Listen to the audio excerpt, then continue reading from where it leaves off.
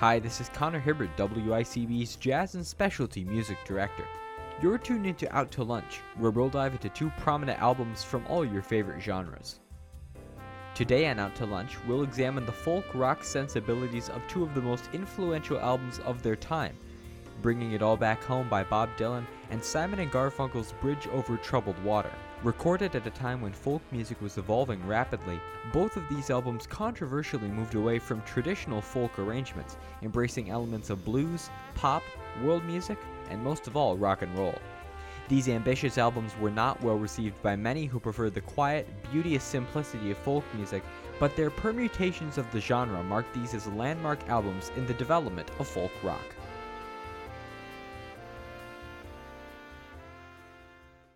On July 25, 1965, at the famed Newport Folk Festival, Bob Dylan performed his first ever electric concert, backed by members of the Butterfield Blues Band. Many in attendance revolted against the unexpected electric infusion, though there are conflicting accounts as to why. In the 2005 documentary No Direction Home, Pete Seeger claims that the feedback from Dylan's microphone was distorting his lyrics and caused the audience to boo, while many others backstage claimed that Seeger was furious that Dylan had strayed from the more traditional folk arrangements. Whatever the reason, Dylan's set has gone down as one of the most infamous in live music history, though his foray into a blues rock style was not without precedent.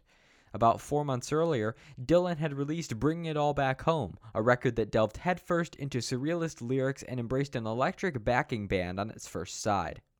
A daring record that set the stage for future folk rock releases by Dylan and his contemporaries. Bringing It All Back Home's cover fittingly features Dylan posed next to, in part, a fallout shelter sign, perhaps an unintentional warning of the controversy that would follow this album for years to come. On previous editions of Out to Lunch, I've discussed the importance of an album's opening song, as it sets the tone for the rest of the release. In the case of Subterranean Homesick Blues, the track was not only responsible for introducing the album, but introducing Dylan's electric era as well. Fortunately, the song more than lives up to its billing, blending typically abstract lyrical concepts with social commentary, a tight vocal cadence, and a delightful country blues guitar to create one of the most enduring and iconic tracks on the record. Because of Dylan's talking blues style, Subterranean Homesick Blues is often regarded as an early influence of rap music, marking yet another musical genre that Dylan ventured into, however inadvertently. Looking past the barrage of lyrical imagery in Dylan's vocal style, the album's opener simply feels like a good old jam session, with a multitude of musicians unafraid to evolve, experiment, and play as loudly as their instruments will allow.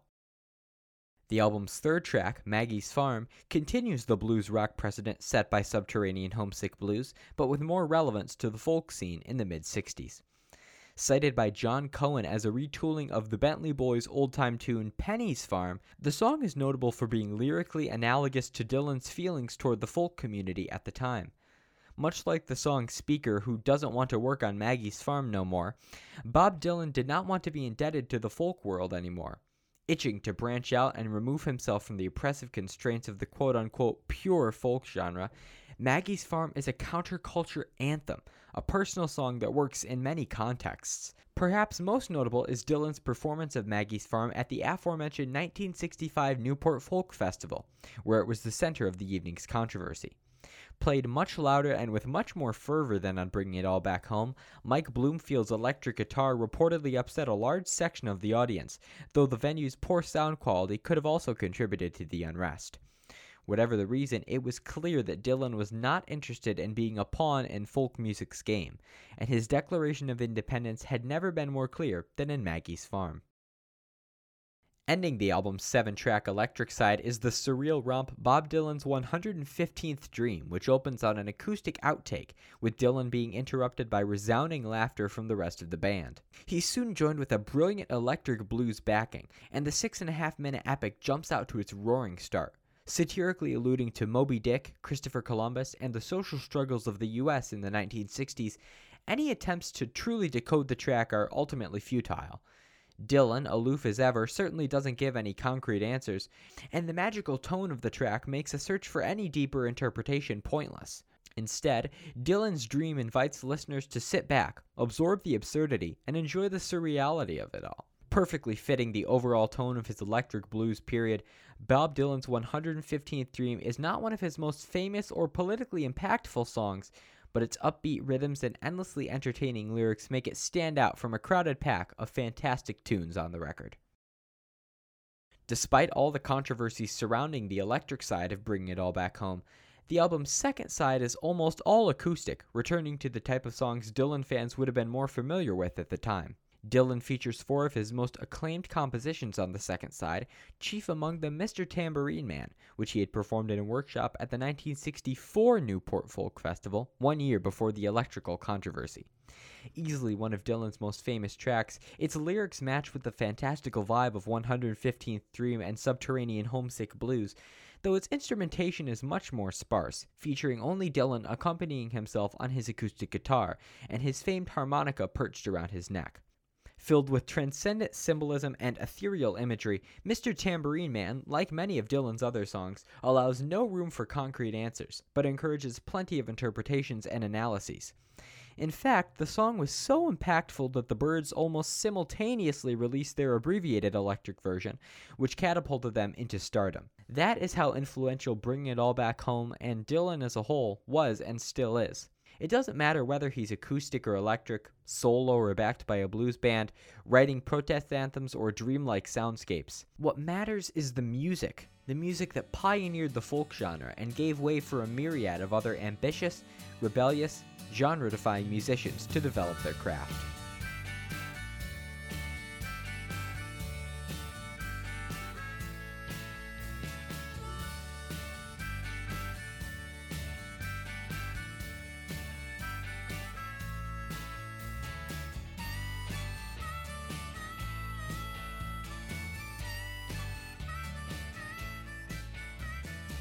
In a way, one could argue that without Bringing It All Back Home, Simon & Garfunkel's Bridge Over Troubled Water, their 1970 release, could not have been made.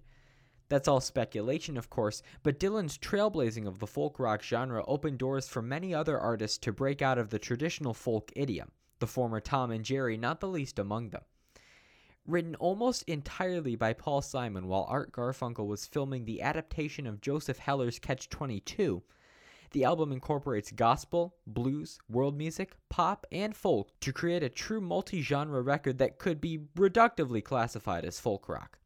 But Bridge Over Troubled Water is so much more, and the intricate vocal harmonies, thought-provoking lyricism, and diversity in genre and arrangements makes this album a constantly unpredictable and enthralling listen. The record's eponymous opener, Bridge Over Troubled Water, is probably Simon & Garfunkel's most famous, and oft regarded as one of their best. The song peaked all the way at number 1 on the Billboard Hot 100, staying at the top spot for 6 weeks, selling over 6 million copies worldwide and topping the charts in several other countries like the UK, Canada, and New Zealand. For all the acclaim, Bridge Over Troubled Water certainly isn't a conventional folk tune. Instead, Paul Simon took inspiration from gospel music, constructing a divine piano part to accompany Art Garfunkel's lead vocals, described by Simon as being typical of the, quote, white choir boy way. Whatever Simon's meaning behind that statement, it is undeniable that Garfunkel's smooth, effortless phrasing and subtle vibrato lift this song into the stratosphere, so much so that Simon was reportedly envious when seeing Garfunkel perform the song alone preceding their 1970 breakup.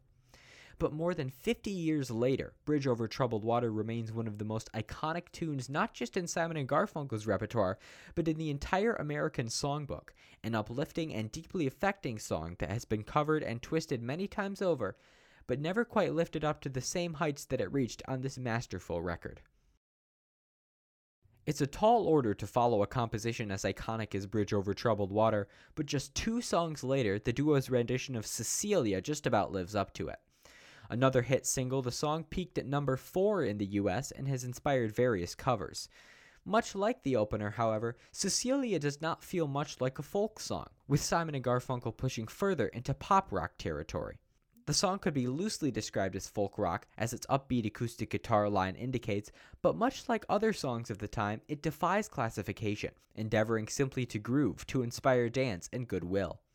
Cecilia produces a sound very much associated with the late 60s and early 70s and makes for a wonderful time capsule for any sonic enthusiast looking to discover the intoxicating sounds of a vibrant music scene, led by performers like the always brilliant Simon and Garfunkel. So far, Bridge Over Troubled Water has explored gospel, pop rock, folk rock, and in El Condor Pasa's case, world music. As the album kicks off its second side, however, we come upon the song perhaps most difficult to classify, The Boxer. The track was recorded in multiple locations, including St. Paul's Chapel at Columbia University, and reportedly took over 100 hours to record due to the high production demands required to make this 5-minute epic. Simon and Garfunkel's trademark tight harmonies are on full, unabashed display here, backed by an iconic reverbed snare drum and a string orchestra that imbues the tune with a real sense of power. Its instrumentation is not its only merit, though. Simon's lyrics perfectly capture feelings of loneliness, poverty, and an overwhelming sense of despondency through both the tragic lament of the speaker and his third-person descriptions of the symbolic titular boxer. The lyrics have autobiographical significance for Simon, and the song's biblical references give it an extra sense of divinity and transcendence. Some, myself included, consider The Boxer to be Simon and Garfunkel's greatest song, produced with enough pathos to inspire endlessly, making sure that it will never, no matter how much times change, go out of fashion. That being said, times do change, as Simon and Garfunkel discovered while recording Bridge Over Troubled Water. Their relationship was quickly deteriorating, making production of the album difficult, and a split seemed imminent. Perhaps no song captured this feeling better than the record's closer, Song for the Asking. The closest thing the album has to a pure folk song, Song for the Asking is short, sweet, and wraps up the album effortlessly. The lyrics read as a sort of peace offering, opening the door for a future reconciliation between one of the most iconic duos in music history. That reconciliation would not come immediately, though. Shortly after the release of Bridge Over Troubled Water in 1970, Simon and Garfunkel broke up, launching two wildly different but nevertheless successful solo careers for each artist. Song for the Asking could not have been a more perfect choice to end the album and, considering what came shortly after, the musical heyday of Simon and Garfunkel. The song concludes an ambitious, genre-defying album that seems to flow from the pen to the microphone without difficulty, an important milestone in the development of folk rock, and, in my mind, one of the most enjoyable and effortless albums in the idiom. Hey, it's Connor Hibbard, WICB's Jazz and Specialty Music Director. I hope you enjoyed this edition of Out to Lunch. If you have any recommendations for what albums I should look into next, shoot me an email at jazz@wicb.org. I'd love to hear from you.